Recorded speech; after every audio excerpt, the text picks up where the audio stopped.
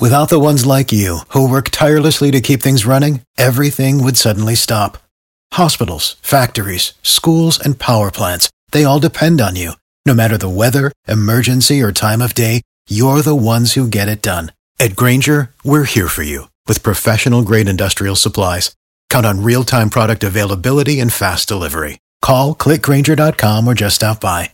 Grainger, for the ones who get it done.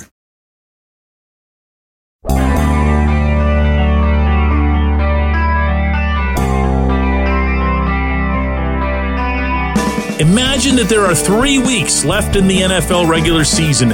Imagine that the team is right in the thick of the playoff picture. Imagine that no one knows which of 3 quarterbacks will be playing that weekend. And then imagine that no one cared who. Good morning to you. Good Monday morning. I'm Dejan Kovacevic of DK Pittsburgh Sports, and this is Daily Shot of Steelers. It comes your way bright and early every weekday if you're into hockey and or baseball. I also offer daily shots of 2 other frustrating Pittsburgh teams, the Penguins and the Pirates, in case you're into more pain and more suffering. No, nobody knows who's going to start for the Steelers Saturday against the Bengals. It's entirely possible that not even Mike Tomlin knows, and he's got a press conference today at noon because of the short week, if only because he might not know the full health status of Kenny Pickett. If Kenny's recovered even to a certain percentage from his ankle injury, my guess is he'll be out there. If Kenny isn't, obviously he won't be out there, in which case you'd have either Mitch Trubisky, who did, by the way, get yanked with a couple minutes left 2 days ago in Indianapolis.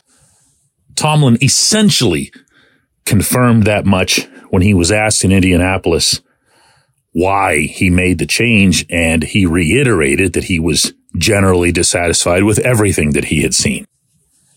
Does that mean that Trubisky gets benched for Mason Rudolph? Does that mean that Mason Rudolph was used just as a motivating thing? I don't know. Here's what I do know. Speaking only for myself here, I don't care. And I strongly suspect that I'm not alone on this count. For all the stuff that's swirling around this franchise right now, almost all of it feels as if it's above the actual football. You follow what I'm saying here? I'm going to give you a kind of an abstract example. I wrote a column from Indianapolis about, the herd of elephants in everybody's living room right now. And that's that Tomlin's got to be in trouble. Art Rooney's got to be thinking about doing something. And something's got to change. This can't just be one of those, this is the Steelers way, status quo kind of off seasons, no matter what happens these final 3 weeks. So I write this, and it's at the top of our site and the top of the homepage on our app.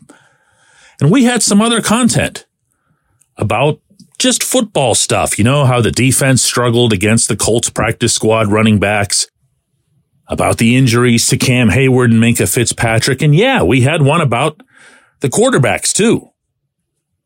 Didn't get any traffic. Completely not the norm for us. It's as if everyone saw the column about the thing that they cared about and stopped right there.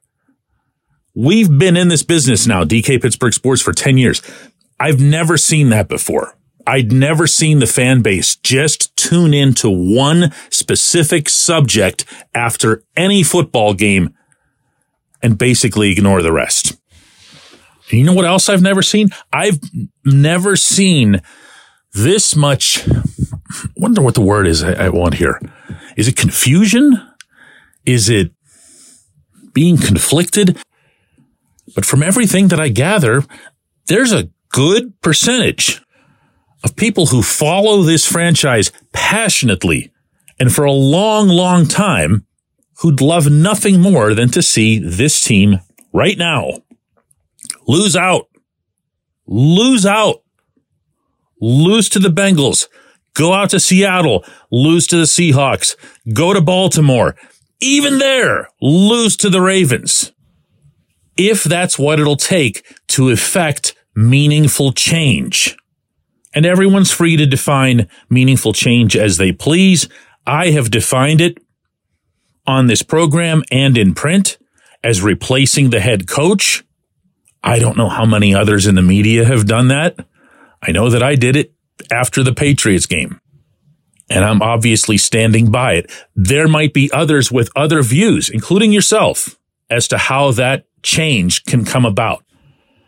But when you're talking about, oh boy, this isn't the simplest subject, all right? So bear with me this morning. But when you're talking about this kind of change, one of the things that you have to really, really get a hold of here is the recent past and the scope of these problems, and of course, the more distant future. Tomlin never does either one. Please understand that that is paramount here. I've been telling you that for years, that he never looks too far back and never, ever, ever looks ahead of the following weekend's game. Now, you can say, well, that's cute, that's charming, that keeps the focus where it needs to be and whatever else here. And here's what I have to say about it. Have you seen the video yet of George Pickens just completely not blocking the Indianapolis dude right next to him as Jaylen Warren was attempting to score a touchdown? Have you seen that yet? It's unbelievable. It's so much worse than the Deontay Johnson looking at the fumble bouncing around a couple weeks ago. This is Pickens just flagrantly not caring about a touchdown, a potential touchdown for his teammate who's ready to blow through all three of those white helmets in front of him with no help at all from his wide receiver. For the betterment of the Steelers long term, and I mean for this young man's career long term, I bench him to the point where he doesn't even get a helmet this weekend. And I don't often say stuff like that. He doesn't come anywhere near a football field for me. I don't care if he pouts. I don't care if he demands to be traded, because I've got no use for that particular player, the one in that scene, regardless. And besides, there's always a Bears somewhere that'll hand you a second rounder for him. Couldn't care less. Couldn't care less what his reaction to it would be, other than that maybe he'd possibly learn something. Maybe that he'd react in some way to being actually disciplined. Tomlin won't do that. Tomlin won't do anything of the kind. He won't even say a negative syllable about Pickens in his press conference today. The reason? All he cares about is beating the Bengals this weekend. And eventually that approach catches up to you. The same attitude, by the way, permeates the entire organization all the way to the top, including Rooney. Because if you ask Rooney right now, do you know when was the last time the Steelers had a 3-game losing streak in 6 consecutive seasons? He wouldn't have that answer, and he probably shouldn't have that answer because it's kind of an arcane stat, but it goes all the way back to World War II. This is a 6-year gradual nosedive. And everyone in that building somehow convinces themselves year after year after year that it's only about the last bad game or the last bad season that they had. When we come back, J1Q. Luxembourg, Garbett, Kelly & George. LGKG is a personal injury law firm in Western Pennsylvania that represents people hurt in car accidents or who need help with workers' comp or medical malpractice. When the attorneys at LGKG make you a promise, they keep it. They've been keeping promises in our region for over 80 years. LGKG's been AV rated, the highest rating a law firm can receive, and they've been designated super lawyers. That's actually a thing for over 15 years. It's a rare combination. LGKG has offices in Cranberry, Newcastle, Beaver Falls, Butler, and Elwood City. Learn more about them by visiting lgkg.com or by calling 888-842-5454. LGKG.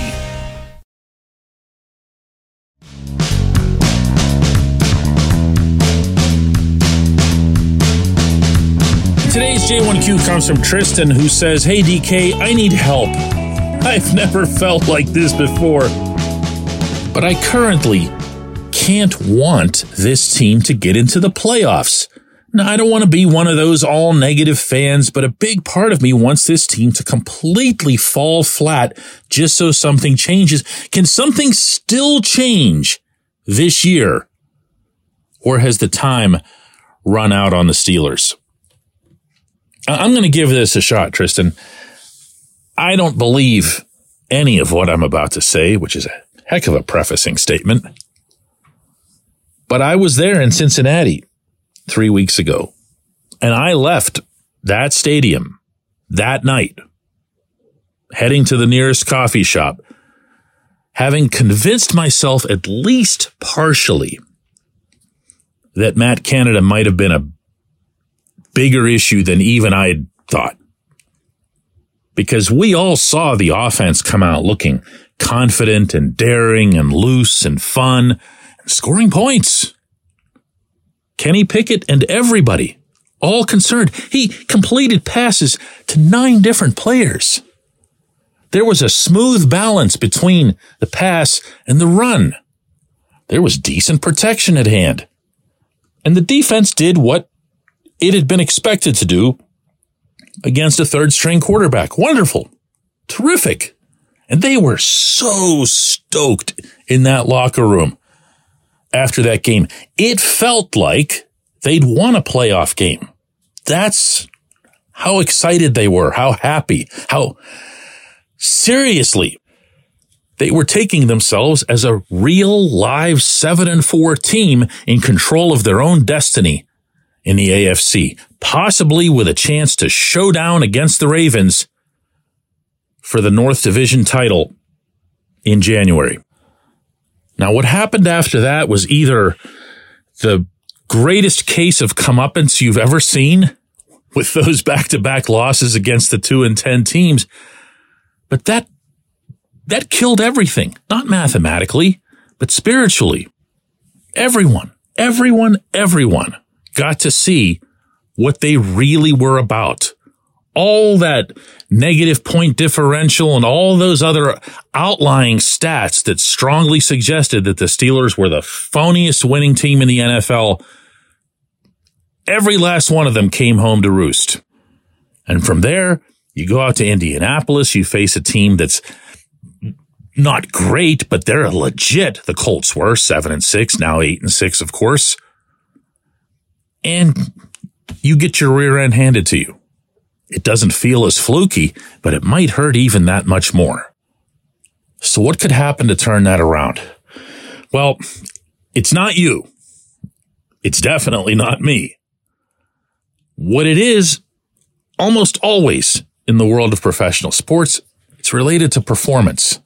The thing that had everyone upbeat, even at your most pessimistic, you had to have been upbeat after Cincinnati, and don't pretend otherwise. And the thing wasn't just the score. The thing was how they actually played. They looked like a better overall football team, like they'd learned, like they'd progressed. And again, not to keep picking on Canada, but as if they'd been set free from some jail or something. Now, if you see that against that same opponent this weekend at Acrisure Stadium, and I don't think that you will, but if you do, and you really want to ride this thing out, then you'd need to see it again in Seattle, and then you'd need to see it again in Baltimore. You'd need to see not only results, not only just getting the little letter next to your name in the standings that says you clinched a berth, you'd need to see and feel that this football team was always better, always hugely better than what's been shown now in these past 3 weeks. I do not see that happening, though. I appreciate the question. I appreciate everyone listening to Daily Shot of Steelers.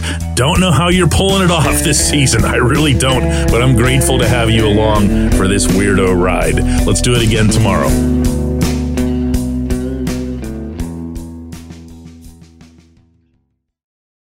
For the ones who work hard to ensure their crew can always go the extra mile, and the ones who get in early so everyone can go home on time.